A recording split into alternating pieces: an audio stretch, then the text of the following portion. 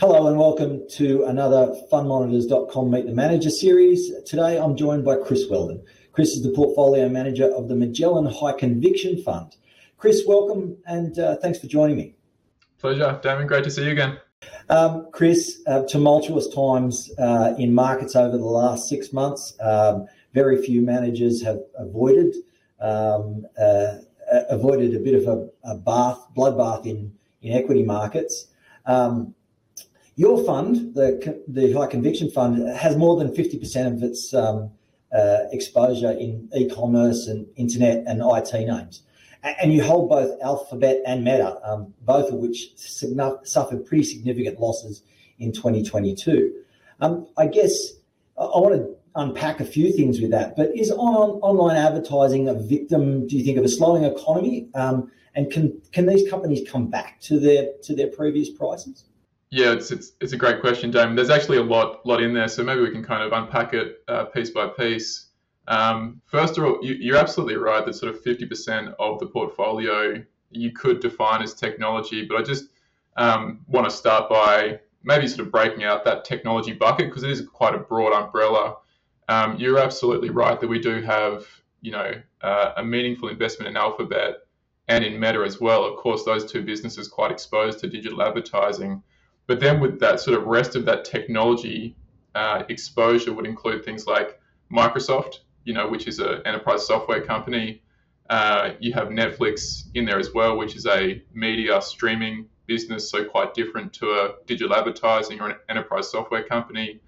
SAP is in there as well, a German enterprise software company, but it's actually more exposed to the application end of enterprise software rather than Microsoft, which is really at the infrastructure layer and the platform layer. Of course, as you mentioned, there's Amazon with its e-commerce exposure. It also has a little bit of digital advertising exposure and also has quite a meaningful exposure to cloud computing. So there is different flavors of technology within that broad technology umbrella. So I just want to make that clear. It's not just a pure exposure to digital advertising, for example. But it's a very fair point that we do have, meaningful investments in both Alphabet and in Meta. But even then, I just make the distinction and highlight that when we last disclosed the two positions, Alphabet was about a 15% holding and Meta was about a 5% holding. So we own both, but we have about 3 times the amount of capital invested in Alphabet than we do in Meta. And part of the reason for that distinction and the different position sizing is recognizing that while both businesses are exposed to the advertising cycle, and advertising tends to be a pretty cyclical industry, and we understand that and we recognize that, and there might be some cyclical headwinds confronting those businesses.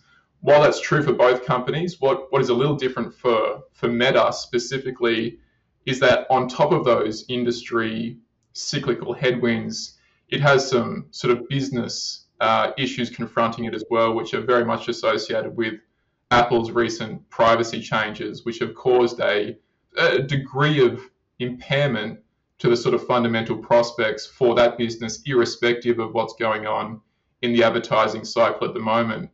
The final part of your question was, when can these share prices recover? And frankly, we have no idea. We're not too concerned about where the share prices will be in the short term, so long as the long-term fundamental thesis for both of those companies and all our other holdings remains in place. And maybe I'll just sort of conclude by saying, so maybe we're a little bit different. We get excited when we see these share prices for a couple of reasons. Firstly, it increases the prospective returns we and our investors can make from these very high quality businesses. And that's sort of dovetails into the second point that both of those two companies are incredibly active buying back their shares at these lower levels at the moment. So if you look at the last 12 months, both companies have repurchased about $50 billion worth of their stock, and those buybacks, of course, become more impactful the lower the share price. And so just to provide some context for those numbers, that $50 billion worth of shares repurchased for Alphabet over the last 12 months represents about 3% of the current market capitalization. But that $50 billion represents about 10% of Meta or Facebook's current market capitalization. So, we love these businesses that are, in a way, cannibals and repurchasing their own stock at these very discounted prices.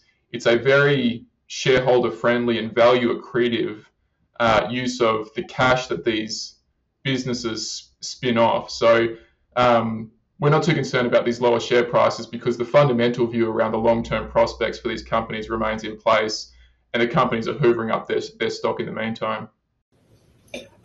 Just on then the online advertising part of it, do you think, and particularly, and we'll talk a little bit more about Apple's tracking, but do you think that it's going to be a tougher market for that place as people around the world become more aware of those sorts of things? And do things like Meta and Google, do they need to start reinventing some of the things that they do? And do they put money into R&D on those sorts of things? I assume they do.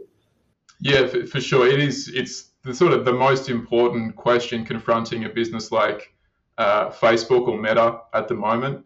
The privacy changes announced by Apple and that will be followed by Google and its Android platform, they are profound. They have, meaningfully changed the dynamics of the digital advertising industry. And that has had a very meaningful impact on Facebook. As I mentioned earlier, there has been a degree of permanent impairment to their business because of these changes. And if you just want to put some very rough numbers around it, Facebook's executives have said the impact at the revenue line would be in the order of about $10 billion attributed to those Apple changes. Rough numbers, Facebook makes about a 50% operating margin. So there's a $5 billion impact at an earnings level. If you capitalize that at just a rough multiple of 15 times or something like that, you're in the order of a $75 billion impact to enterprise value. So we're talking about big numbers here. So it has been a very profound impact on the businesses in the portfolio. And frankly, look, it's positive for some businesses and it's a headwind for other businesses. And that can be the case even within business. So a great example is something like an Alphabet, who are, immediate beneficiaries in their search advertising business from some of these changes. But their YouTube business unit, for example, is getting caught up in some of these headwinds. Meta, we've talked about the headwinds and the impairment that these changes create for that business. On the other hand, we have a business in the portfolio like Amazon that is benefiting from these changes, because if you think about what's going on here, what Apple's doing is really trying to prevent the tracking and the measurement of people seeing an ad on one app or one website and then transacting on a different website.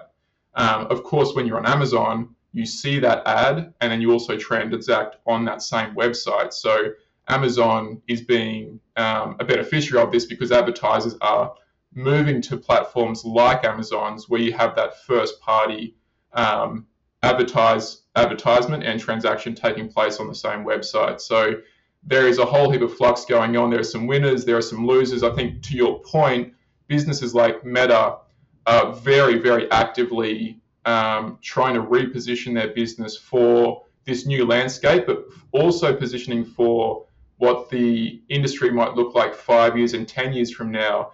And this is really where the company is doubling down on those metaverse investments and strategic positioning, because in this current world where on our phones we're beholden to a Apple or an Android operating system, if we can evolve to a world where we have a new device, like a augmented reality or a virtual reality headset that Meta or that Facebook sells to us, not only will they control the hardware, they'll control the operating system that runs that hardware, and therefore Facebook's apps on their operating systems will be more protected than they are when they're beholden to Apple's existing operating system or Android's existing operating system. So you can see the end game that Facebook is trying to get the business to. There's no assurances or certainties that they'll get there, but you can see the direction that company is trying to head in to arrive at a more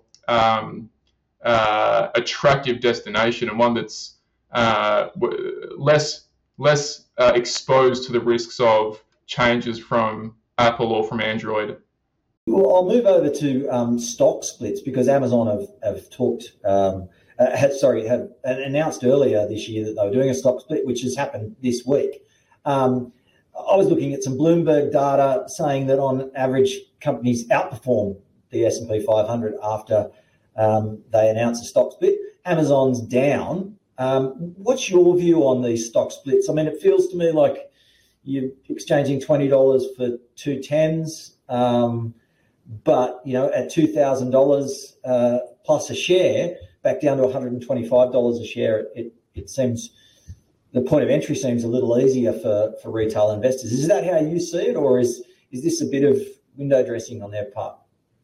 Yeah, we're probably more in the window dressing camp, Damon. If it's not impacting the fundamental prospects or competitive profile or intrinsic value for the company, we tend not to get too concerned by this sort of price or share splits or things like that. It doesn't, as you sort of well described it, it's taking the same pizza and just chopping it up into a different number of slices. It's not changing the size of the pizza overall.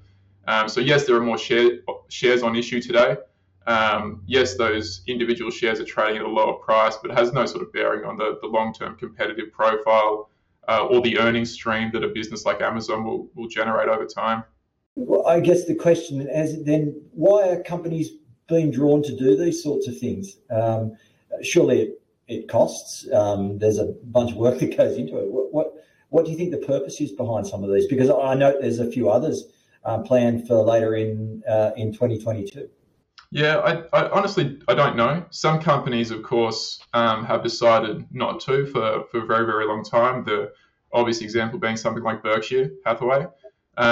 This is not the first stock split that Amazon's done either, we should just mention.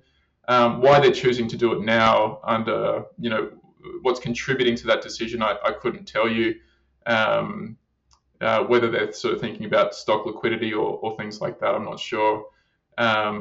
But again, we're sort of, so long as that long-term fundamental thesis remains in place, and we're confident that those shares, even at this lower share price, because there's more shares outstanding, so long as that remains at a sort of attractive discount to our assessed intrinsic value, then we're very happy shareholders in Amazon as well. And I should mention too that a bit like the discussion earlier around Alphabet and Meta, just very recently in the last quarter, Amazon has also announced an increase in their buyback authorization and have sort of stepped into the market buying back their own stock. So they tend to do that infrequently. So there's a bit of a signal value when they do it with respect to how they think about the value of their company relative to the current share price. And it's been pleasing to see them take advantage of these lower share prices to buy in some of that stock.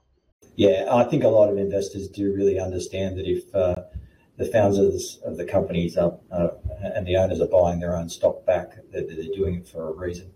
That said, it was really interesting to note that one of the reasons for the stock split was to make it easier for existing holders, particularly management, to manage their own share portfolios. So it's a strange one. Either way, Chris, lovely to speak to you today. The rest of 2022, I think, is going to be very, very interesting. And good luck for the rest of 2022. Thanks very much, Damon. Great to see you.